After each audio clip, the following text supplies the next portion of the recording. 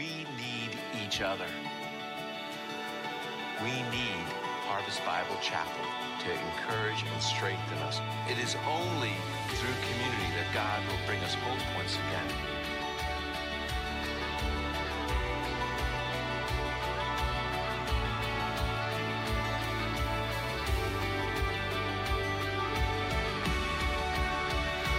Harvest family, today is the day that we have been praying and fasting for.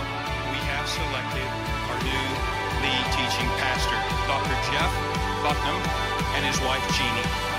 Wherever we go as a church and whatever good things the Lord does among us, this is God's church.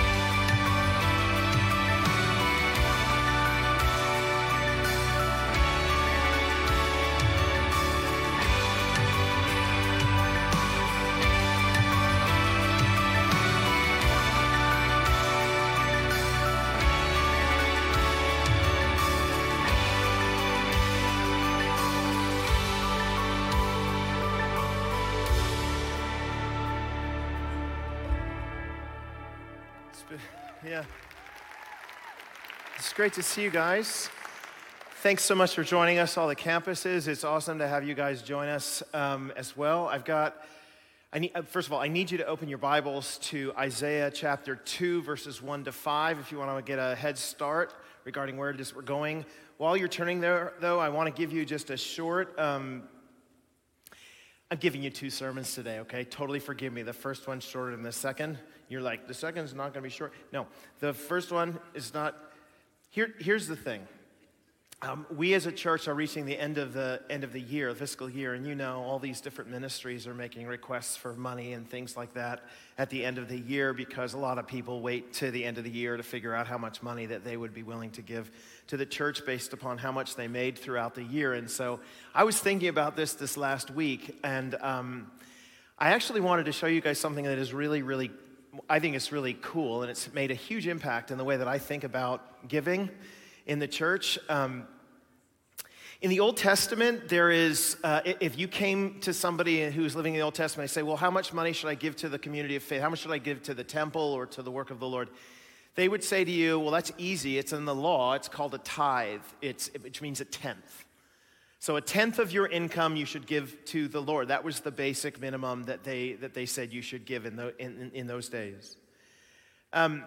What I find really interesting is that when you get into the New Testament, you don't find that as the answer to the question. I'm not saying that people shouldn't give a tenth of their income. I'm saying that if you ask somebody in the New Testament, say the Apostle Paul, and you said, well, give me some guidance regarding how I should be involved in giving to the work of the Lord, to the ministry, he would put it differently. In fact, he does put it differently in 2 Corinthians chapter 8. What he's doing is he's going around to the different churches and he's raising a collection for the church in Jerusalem that had a famine. They had nothing at all. And so he thought it would be really cool if he went around to all these Gentile churches and that they gave some money to serve the Jewish church. Well, what a statement about unity, right, in the body of Christ. So he goes to the different churches and he makes these requests. And of course, the churches end up pledging this certain amount or another amount.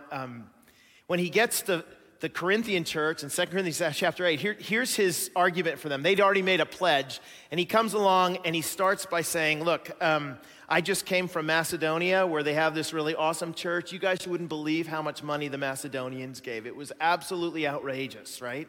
Out of their poverty, they were giving above and beyond what they could even imagine.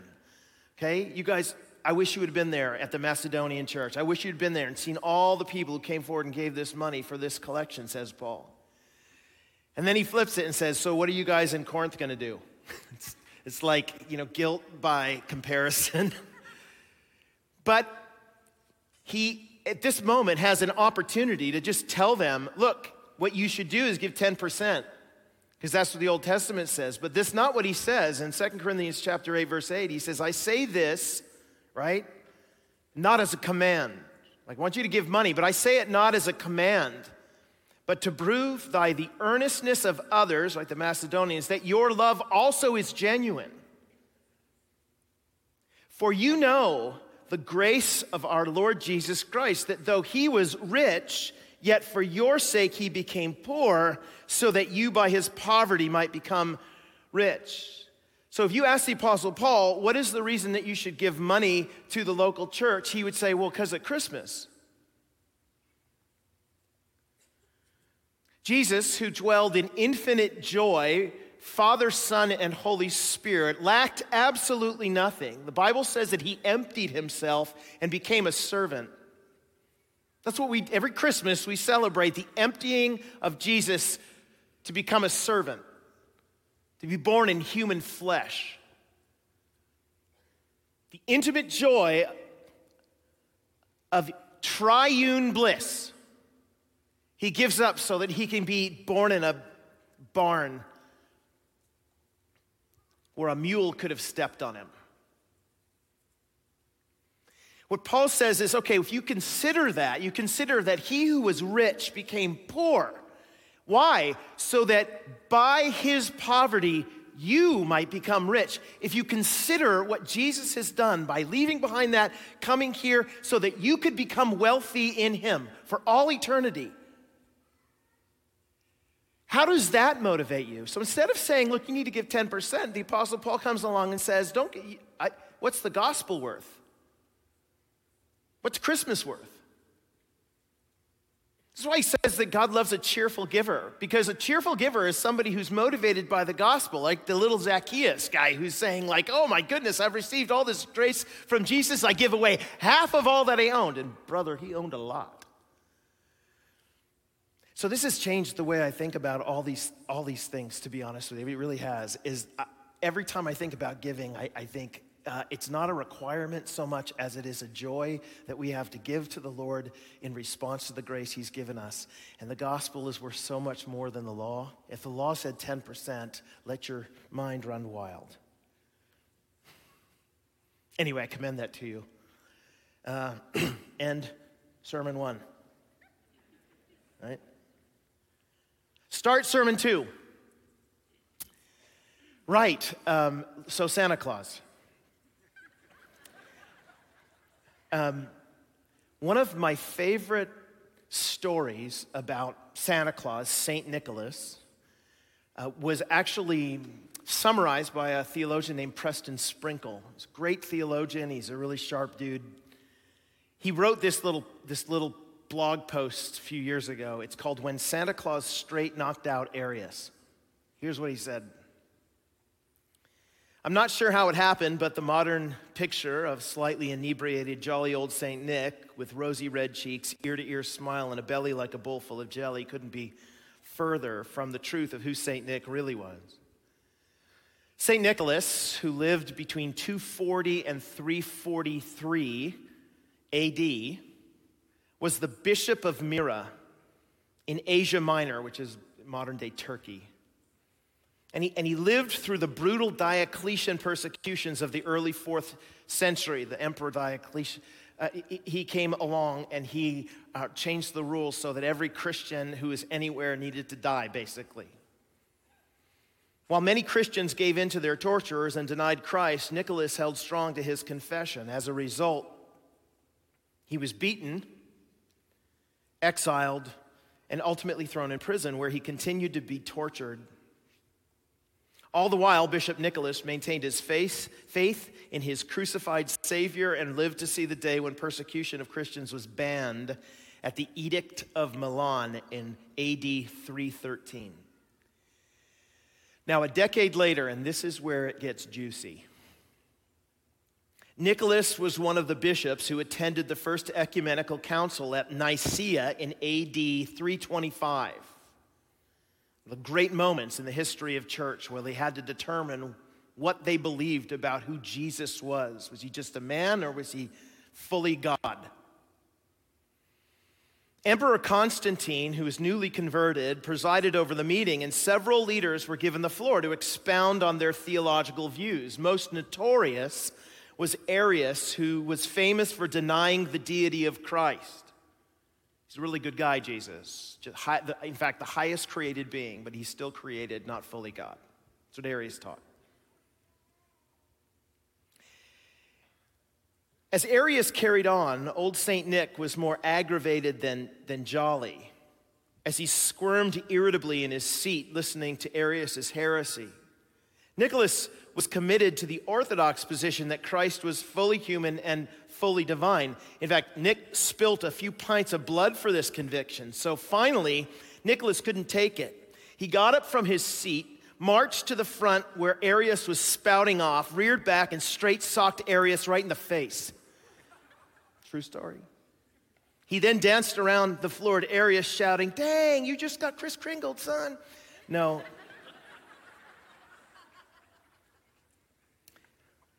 Okay, well, I'm not sure if that's exactly how Nick celebrated, writes Sprinkle, but the rest is true as far as I can tell. What I find fascinating, he writes, is that our society has replaced Jesus with Santa, when all along the original St. Nick would be horrified at the spineless consumerism of the American Christmas season. Nicholas bled for Jesus. He was tortured for Jesus. And when Jesus' name was being attacked, he got into the ring for Jesus. When we replace the birth of King Jesus with Santa Claus, we bring shame both on the king and his most feisty defender, St. Nick, a.k.a. Santa Claus, the dude who cold-socked a bishop in the face for theological treason.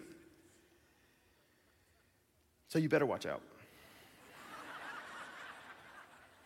Don't make the mistake this Christmas of Arius and miss the real meaning of the holiday. St. Nick is making a list and checking it twice.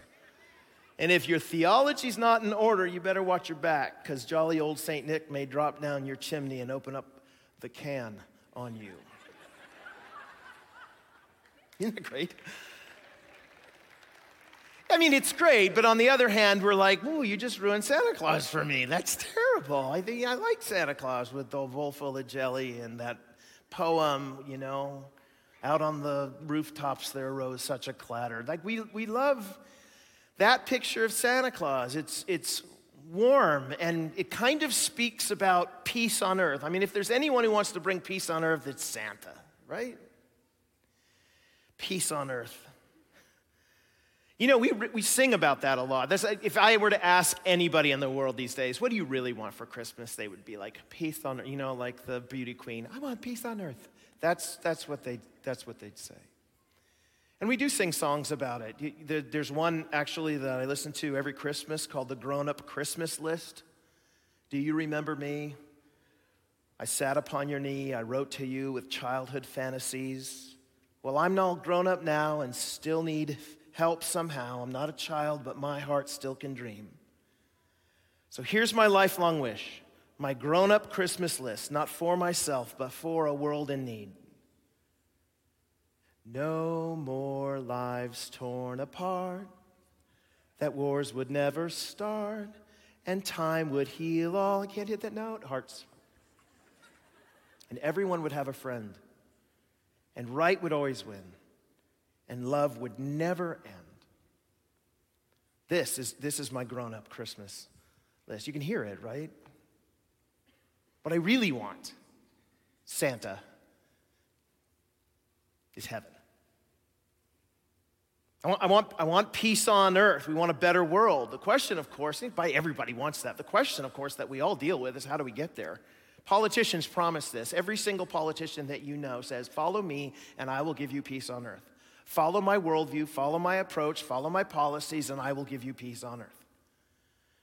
They're not alone. In fact, the Olympics has gotten into that ring and said, well, we think we can provide peace on earth. So this is the Olympic statement. This is their mission statement. The goal of the Olympic movement is to contribute to building, there it is, a peaceful and better world. How? Well, by educating people through sport practiced in accordance with Olympism and its values. And nothing says peace like yelling at an umpire, right? I just got you to think for just a minute about the Olympics, the recent Olympics, and think, yes, peace on earth is exactly what the Olympics brings. Do you know what I mean? Oh, my goodness. When Canada, they freak out about the Americans winning, and Americans freak out about Canada, and the Russians always seem to be cheating, apparently, according to us, right? Okay, fine, Olympics, fine. If you go to the United Nations and you stand at what they call the Isaiah Wall of the United Nations, they say that they can do it. The forming of the United Nations actually was supposed to do this. It's going to bring peace on earth. And so they quote this passage, they shall beat their swords into plowshares and their spears into pruning hooks. Nation shall not lift up sword against nation, neither shall they learn war anymore. So how do we get there? Well, the United Nations is how you get there. I don't know if you guys ever study the United Nations. We're not doing so hot getting there. But this passage right here, this is an interesting passage. You know where that's from? It's from the Bible. It's actually from the book of Isaiah, chapter 2. And it just so happens that I want to study that passage. Isaiah chapter 2, verses 1 to 5. It promises a better world. The passage, honestly, it promises a better world. The UN's right about that. And it describes how that better world will come. You might be surprised, or maybe not, that the Olympics and the United Nations are not mentioned in the text. So here's what we want to do in the next few minutes. I want to describe for you the world that Jesus brings. How does Isaiah describe the world that will be? When Jesus comes and they say peace on earth and goodwill to men, okay, what does that look like? What will ultimately peace on earth look like? And more importantly, how will it come? How will the promise of heaven, the new heavens and new earth, how will that come about? Well, there's three ways, I think, that are mentioned here. Here's the first. Peace on earth is going to happen through exclusive worship. Exclusive worship. So let me explain to you what I mean by that. Let's look at the passage itself. Isaiah chapter 2, verse 1. The word that Isaiah, son of Amoz, saw concerning Judah and Jerusalem. Okay, so he's received a word from the Lord. It's in a picture. Here's the image. It shall come to pass in the latter days. The latter days are the time when all things have been finally made right. This is a technical term in the Old Testament where wherever it shows up, it's basically saying, look, when God finally restores Israel to its rightful place, when God actually brings all of his enemies under his feet, when God does what he promises he's going to do, that's in the latter days. In the New Testament, we call it in the last days, in the latter days, in the new heaven, new earth days. It shall come to pass that the mountain of the house of the Lord, it shall be established as, note, the highest of the mountains, and shall be lifted up above the hills. So here's how it used to work. If you wanted to, so you have your God, and you want to worship your God, and you have to figure out where you're going to get property to build your temple. You could build it down in the valley, but in the valley, it's not very close to heaven, right? What's closer to heaven? Well, the hill is. What's closer to heaven than the hill? Well, the mountain is. So if you have a really important deity, you put your temple at the top of the mountains. This is why the temple of God, right, in Jerusalem was on Mount Zion. This is why if you go to any ancient place and you go to a temple, they're lifted up. They're lifted up on the hills. This is called a ziggurat, not a cigarette, a ziggurat. And a ziggurat's just an ancient house of worship. And you can see this is what it's like all over the ancient Near East. I mean, you just have these massive hills with these temples on top of them. Every hill has a temple on top of it.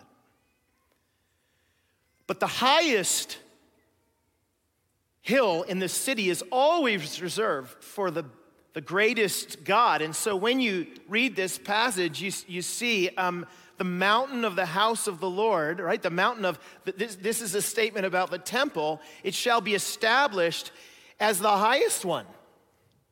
It shall be lifted above the hills. So in other words, what's going to happen, says Isaiah, is that the worship of Yahweh will be the greatest worship of any other God.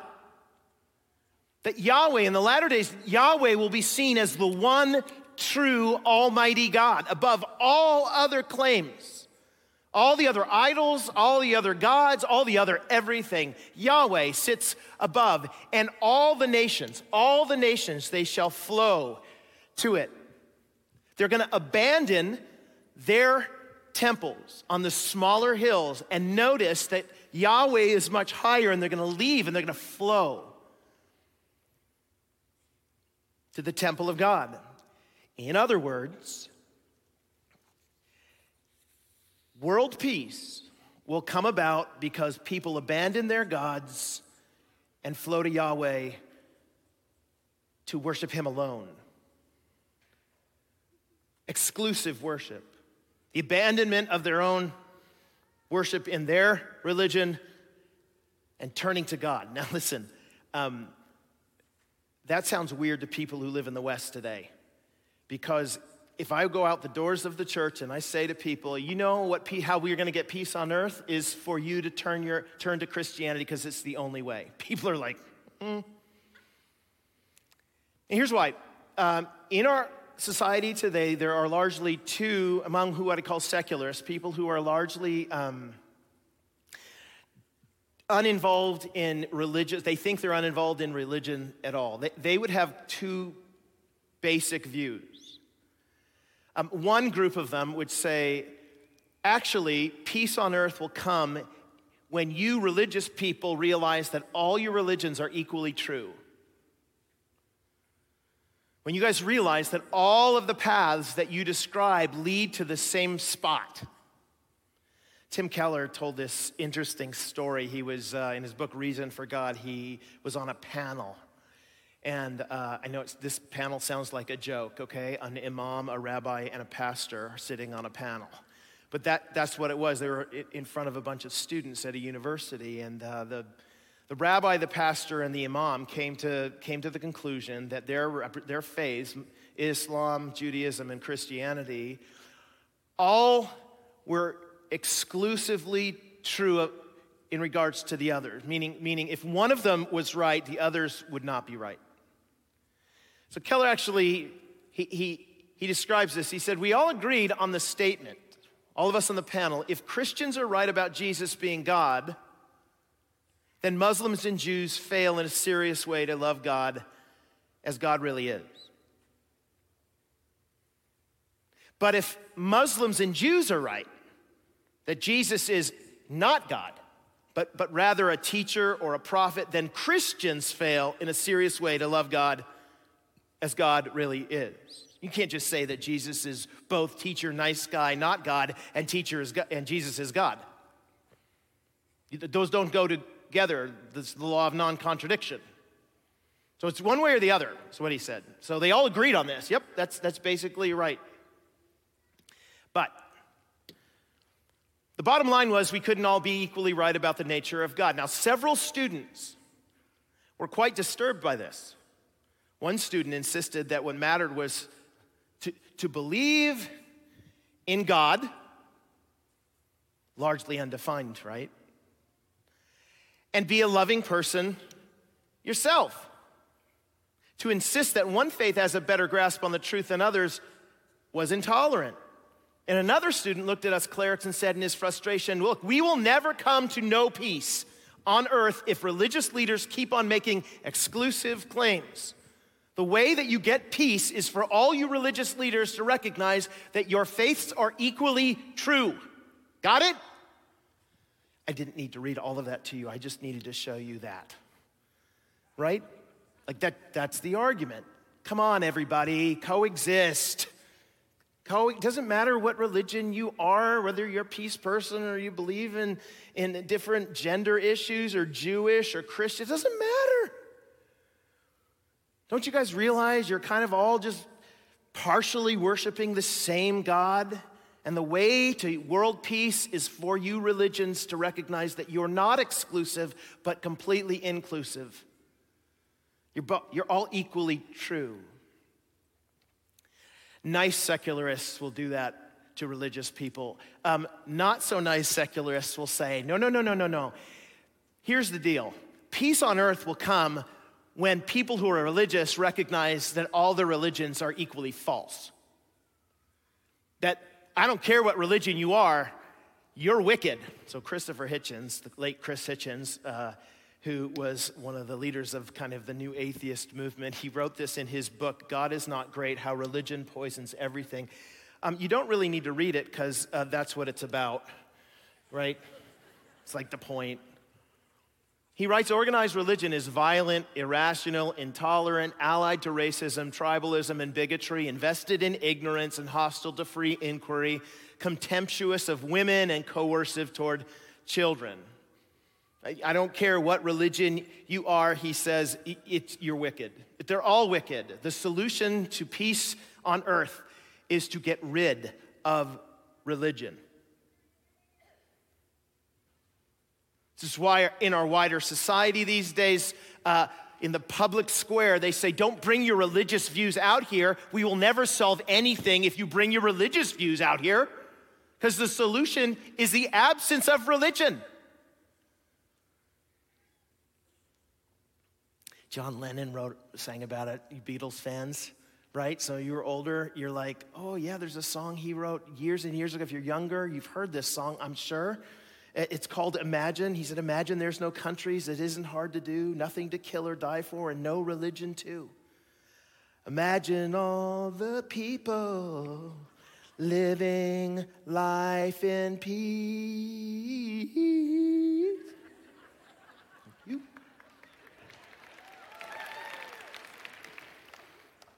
You may say that I'm a dreamer, but I'm not the only one. I hope someday you'll join us in this no religion, living life in peace world, and the world will be as one. Don't you see that the answer is the absence of religion? So either you got to hold the viewpoint in our society that all religion is equally true or equally false, but you cannot say that one is truer than the others. And guys, the problem is that that's exactly what Isaiah says. In the latter days, when peace on earth comes, it's going to come because all the other worship ends and the worship of the one true God is all we do. So why should we listen to Isaiah instead of Chris Hitchens? Well, I'll give you a couple of reasons, but here's the big one. I think that people like Chris Hitchens or the students in that story, their views sound tolerant. Well, Hitchens doesn't so much, but their views often sound tolerant, but are in reality as intolerant as the views they critique. They sound tolerant, but they're actually as intolerant as the views that they critique. Let's take the students, for example. This kid stands up in the room and he says, here's the problem with you, Rabbi, pastor, and imam, that all of you guys don't see it rightly. I see it rightly, which means that you're all relatively the same. Isn't that a claim, though? I don't have a religious claim, he says. Yes, but that's a religious claim. You're all the same. That's a religious claim. All you're doing is saying that your religious claim is truer than Tim Keller's religious claim. All the while saying, no, that's not what I'm doing. I'm more tolerant. Shut up. That's not true. You ever heard that statement that said all roads lead to the top of the mountain, right? So God's at the top of the mountain and all the roads lead to the top of the mountain. And so Christianity is like on the north face and Islam is on the south face and, Baha'i goes through the middle or whatever. We all say, our road is the only way. And the secular surrounds who thinks that all religions are equally true says, no. All of them lead that way, but the only way that they could say that is if they've got a massive plane/helicopter that's hovering over the mountain and they have a vantage point that says, look, I can see it. So the rest of us don't have a vantage point from which we can say the others aren't true, but he has a vantage point where he can say we're all untrue. You're claiming the very thing you deny. Doesn't work. Doesn't work. So it's inconsistent, logically very inconsistent. The point is that everybody has an exclusive view. Everyone thinks their view brings peace. So then the question is, then why will Christianity bring peace any better than the others? Like what about Christianity is uniquely different than the other religions so that you say that this can bring peace and the others do not? Glad you asked. Listen very closely. The gospel of Jesus Christ, the fundamental Christian message, is different from the messages of other religions. It's a message of grace that leads to humility, not works leading to pride.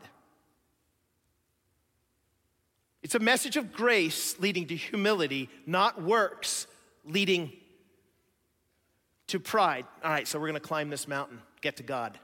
There we are at the bottom.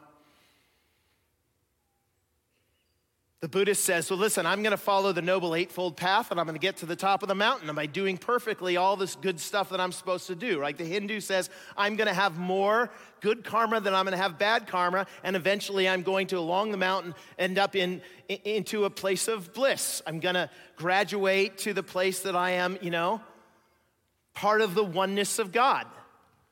But it's based upon my work and how well I do stuff, yeah? The 5 pillars of Islam. You got to do that stuff. You got to get to the top. And so there they are, trudging away. If you're actually able to accomplish it, which the Bible says nobody can, but anyway, if you're actually able to accomplish it and you follow the Noble Eightfold Path, you get to the top of the mountain, you're standing there, what do you say about how you got there? Boom! I did it. Check out my name, selfie. I did this. In your face, all you other people, I'm amazing. Pride. Everyone else who can't do it, you look down on and think, oh, you're not as good as I am.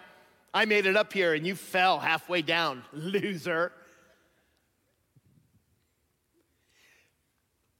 The Christian view is actually you try to climb and follow the law of God, and then you keep falling down because you put your foot in the wrong spot and you try to climb and you fall, and you try to climb and you fall, and finally you fall.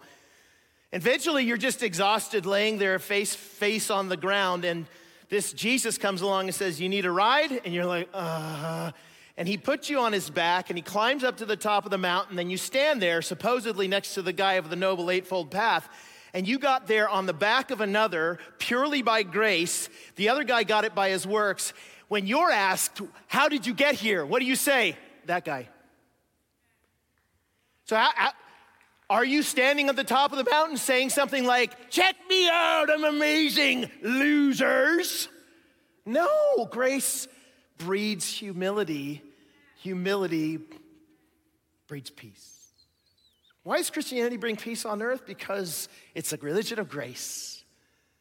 All the other religions basically say that if you succeed, you're available to be part of God's plan.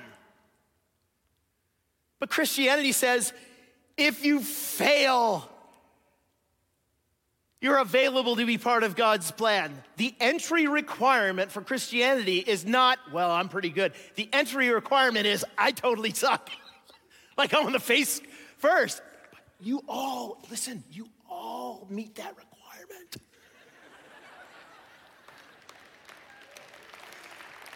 But what comes along with it,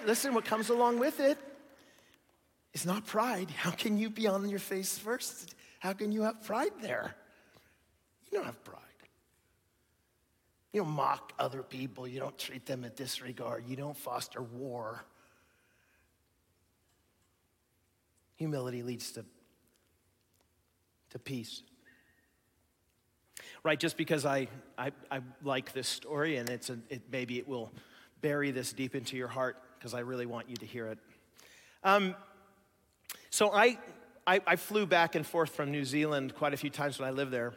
And while I was flying back and forth to New Zealand, sometimes the flight is horrible. It's 14 hours or whatever, and usually sitting in a cramped seat back in those days, totally cramped. For some reason, we always got shoved in the middle of a 747. So you're sitting there and there's no windows, and you honestly feel like you're so claustrophobic. It's terrible. It's a terrible experience. Well, one day, my wife was pregnant with our first child. We went to check in. We were flying back from New Zealand back to our home on the west coast of the U.S., and I said to the flight attendant, or the gate person, I said, well, my wife is pregnant. The doctor says she's supposed to get up and move. So is it possible for us to have something on the aisle somewhere? It's okay. I mean, we're used at this point to being back in the back with the toilets and stuff. So, okay, and the lady said, yep. And she filled it out and said, here are 2 great seats for you. And I was like, okay. And so took them, we went to the plane, we start getting on the plane. And a 747, you get on right in the middle of the plane, right? So if you're one of the chosen ones, you take a left through the curtain into the Holy of Holies and you walk forward, yeah? If you're not one of the chosen ones, right, and you have a karmic debt, you go to the right and you head back to the cattle where they shove you in to your seat. I've always, like I said, been in the cattle class. And so we went in, and just by instinct, we turned right and started walking down the aisle. It got halfway down, and I was like, oh, I forgot to see what number we are. So I looked at the number, and it said 25. And I looked up, and it was 75. And I was like, uh-oh. So I turned around. We start fighting back against the grain. Everybody's irritated, you figure it out ahead of time. And I'm like, sorry, we're usually back by the toilets, but some reason we're up further. So we start winding through, and my pregnant wife walking through everybody, and we finally go through the curtain. Because the numbers, like the curtain started at 30. And so we go through the curtain, and we walk up to these 2 seats, empty seats, 25, A and B. My wife said, this is wrong, we need to get a flight attendant. And I said, yep.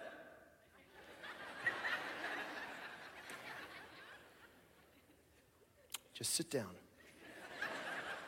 We sat down, sat there for a minute, and she said, Jeff, we're not supposed to be here. Somebody's gonna come along, we're gonna get in trouble and stuff. I said, just don't do anything. Just sit here for a minute. If they take off with us in these seats, even if it's a problem, they're not gonna kick us out, right? So we just sat there still as anything, don't look at us, don't look at us. Flight attendant finally came by, and she said, Mr. and Mrs. Bucknam, can I get you something to drink? And I was like, amazing. They were amazing. 14-hour flight. I was up there. They had food out on a cart, and you could climb up and get anything you want. I was the nicest guy to every one of our neighbors. I was like, how you doing? Good to see you. Oh, hey. We were all buddies by the end. There were all sorts of weird things that happened on the flight, right? People were kind of near the toilet, and so it lined up, and there's a little bit of a smell. I didn't care. I'm in stinking business class, and I didn't even deserve to be there. Pure joy. Peace among brothers. All right, fast forward a couple years. We'd flown back and forth enough now that we've gained points in order to pay for, upgrade. And I said, honey, that business class experience was probably the best flight I've ever had in my life. So we should just use our points, our earned points, and we should get it. And so we did. This time they put us on the 747 on the top part, right up near the pilot, right? So in case something goes wrong, you're the person flying the plane. So I was up there sitting in my seat, and it was amazing. We had a baby though. So we had a bassinet, and we tried to put the baby in the bassinet, but he just cried all the time. So I was just pick him up and hold him. And then we put him back in the bassinet, and we were like, cool. He was asleep, no big deal. Anyway, the flight attendant kept coming by and saying, you need to pick the child up. You need to pick the child up. You need to pick the child up. Safety, safety, safety. You have to pick the child up. In 14 hours, you got to pick the child up. You're asleep, and you have to pick the child up. You have to pick the child up. And she got madder and madder. You have to pick the child up. Finally, he was crying, and she said, you need to keep that baby quiet. And I said, no, you need to keep quiet, right? So she goes and gets the pilot, comes back. And he's like, what's the problem here? And I said, well, she's a pain in the rear, always tapping. She's like, you have to pick the child up. And I'm losing my mind. And the people around me are like, will you just be quiet? I'm not going to be quiet. How dare you? I earned these seats, and I paid for them with my points. Veins coming out. War is happening in that top section between all of us. Okay, so here's my question for you. What's the difference between the first time and the second time? I'm sitting in basically the same seats. But one time I'm in pure joy and peace, and the other time I'm in acrimony and war. And the answer is, in one of them, I got it by grace, and the other one, I got it by works. Grace makes peace.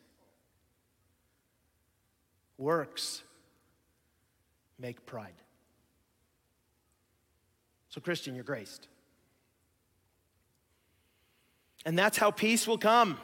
All nations will abandon war because the gospel strips them of their pride and gives them humility. It's exclusive worship. That was the first point of my sermon. All right? Oh, you're so dead. No, I'm kidding. The next ones are shorter. Don't worry. All right, so here we go.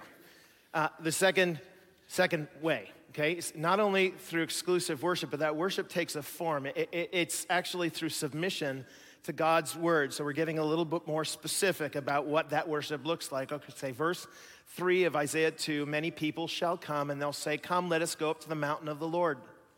So these are the people who are leaving the other worship. Come, let us go to the mountain of the Lord, to the house of the God of Jacob, that he may teach us his ways and that we may walk in his paths. For out of Zion, it's the mountain, shall go forth the law and the word of the Lord from Jerusalem. He shall judge between the nations and shall decide disputes for many peoples. And they shall, here it is, beat their swords into plowshares and their spears into pruning hooks. Nation shall not lift up sword against nation, neither shall they learn war anymore. That's the UN, right? They won't learn war anymore. You won't have a need for a sword. So you'll take the metal from the sword and you'll turn it from an object of destruction to an object of production. You won't be fighting with everybody else. Instead, you will be farming. Heaven is a farm. And everyone in Aurora said amen, right? How does this happen, though? Did you see it? Many people say, come to let us go to the mountain of the Lord, to the house of the God of Jacob, that he may, here you go, teach us his ways, that we may walk in his paths. For out of Zion shall go forth the law and the word of the Lord from Jerusalem. How's it happen? Well, everyone's going to submit to the authority of God and his word. Everybody's going to take what God says and say, yep, that's the right thing, and we are all going to submit to it. That's how. That will lead to world peace. Not doing that leads to war. It's always been this way. It has always been this way. So Adam and Eve are in the garden, right? They have a law. Don't eat from that particular tree. The serpent comes along and says, really, is that really what God says? And will you really die? And Eve's like, well, it is a really nice apple. So she grabs it, she eats it, gives it to her dumb husband who's standing there looking off into the, at the snail. He eats the thing, Homer Simpson style. And then their eyes are open. Do you notice that? The first thing that they realize is their eyes are open. And they'd recognize that they're naked. Why is that important? Well, at the end of chapter 2 of Genesis, when everything was perfect and wonderful, the final statement that was made at the end of chapter 2 was that they were naked and unashamed. They had nothing between them. Fully open. No anxiety. No fear.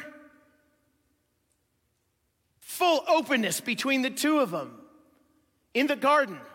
God's grace had led to their peace. But then in the fall, their disobedience to God, the first thing that happens after it is that they realize that they got a problem with each other. And that's how it works.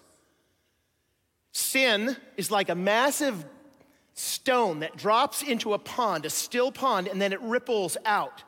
And all the things that we experience in our world are those ripples all over the place. I disobey God, and therefore you and I've got issues in our relationship and the world. I've got issues with my work, and I got issues here, I got issues here. The way to get out of it is submission to God's word. The way to get into war is rejecting God's word. Man, you guys know this. You know this is true. All right, so just a couple examples here. I want you to imagine your husband or a wife. They go to church, they've been having trouble in their marriage, struggling a lot. They go to church and they hear a sermon. The sermon is basically about Ephesians chapter 5. In Ephesians 5, it says this, wives, submit to your own husbands as to the Lord.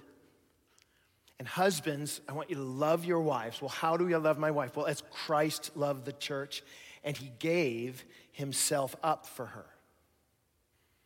So this husband and wife are sitting there in the church, and they say to themselves, the wife says, man, I've been creating all sorts of issues by not actually listening and submitting to my husband in places where it's not a moral issue.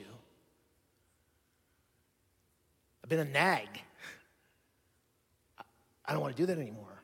Because I'm doing that, it's causing war. I don't want that. I want to submit to the Word of God, and the submission of the Word of God is going to bring about peace. Meanwhile, the husband's sitting next to her and going, man, if I had to describe the love that I have for my wife, I would not describe it as Christ's love for his church and giving himself up for her. Like, I'm about me. I want what's good for me. I use her to benefit me. So he decides, I'm not going to do that anymore. They go home. What happens when they go home? And he's loving her as Christ loved the church, and she's submitting to him as to the Lord. Peace. What if they don't? Well, they continue in war. All right, how about you're a boss at work, and you like being boss. You like having everybody call you Mr., Doctor, Sovereign, whatever, okay? There you are. And you're thinking to yourself, I come to church one day and you hear a sermon about Mark chapter 10, verse 42, and it's about the James and John who are like going to Jesus and they say, hey, we want to be on your right and left in your kingdom. And Jesus is like, I don't think you know what you're asking for. Well, that word ends up going out to all the disciples, and they're like, wait a minute, you asked that? I wanted that. So they're all fighting with each other. So Jesus pulls them aside, and he said to them, look, you know that those who are considered rulers of the Gentiles, they lord it over them. And their great ones exercise authority over them, but it's not so among you. Whoever would be great among you, they must be your servant. And whoever would be first among you must be the slave of all. For even the Son of Man, right? High and lifted up, glory upon glory, member of the triune God. For even the Son of Man, he came not to be served, but to serve, and to give his life as a ransom for many. So you sit there and you hear this sermon and you think to yourself, now if I were to describe the way that I am leading my employees, I would not describe it as that kind of servant-heartedness, that kind of Jesus leaves behind all of his things to serve and give himself up for his people. Instead, I would say, I kind of lord it over them. So you decide on that given day, hearing the word of the Lord, that you're going to now submit to it. You walk out of the church, and the next day you start putting into practice this kind of like not lording it over them. And the employees start noticing it. And instead of acrimony, they start having peace with you and each other. Because submission to the word of the Lord brings peace. Rejection of it brings war. Always. So the question you need to be asking yourself is, right, so if that's going to be the way it's going to be in the time to come, why don't I act in that submission to the word of the Lord in the now? I wonder what would happen if I did it in the now. So where is it that you don't want to submit to the Lord and his word? I guarantee, if you look around your life and you see war, I guarantee you that there is an obedience issue to God at the root of that. So what relationships are you at war? The solution, repent and believe the gospel. Speaking of which, here's the last one. I said that there's, different ways to peace in this passage. So the first one was through exclusive worship, and then through submission to God's word. And here's the last one, through entering the true temple. This is going to sound weird, but I'm going to explain to you what I mean. All right, so here's the last line of this passage. It says, O house of Jacob, come, let us walk in the light of the Lord. It's an invitation. He describes all that's going to happen in the latter days, and now it's like, come.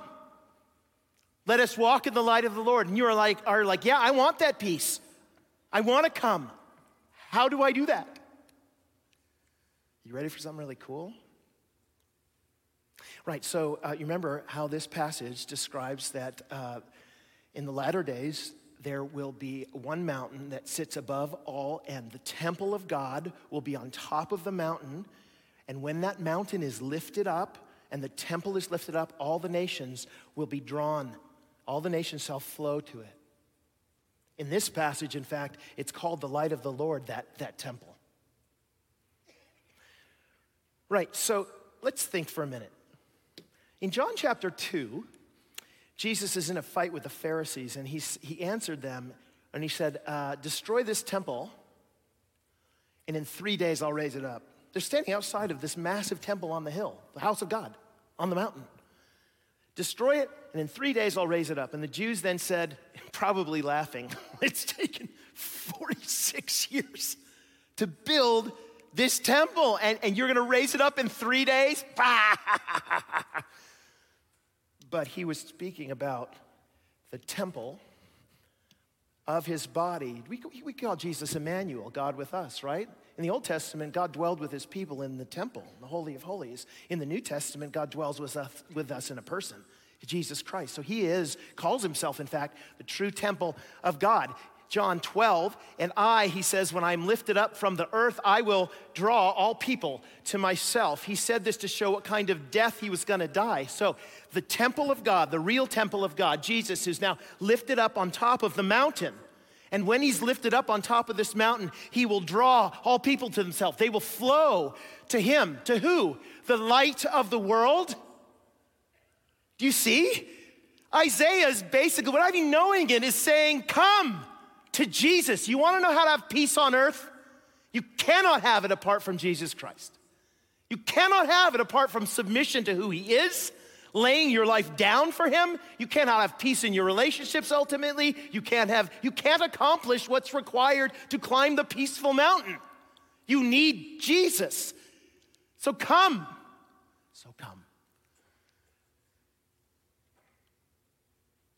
Jesus is the real temple on the highest mountain. When he's lifted up, he will draw all the nations to himself.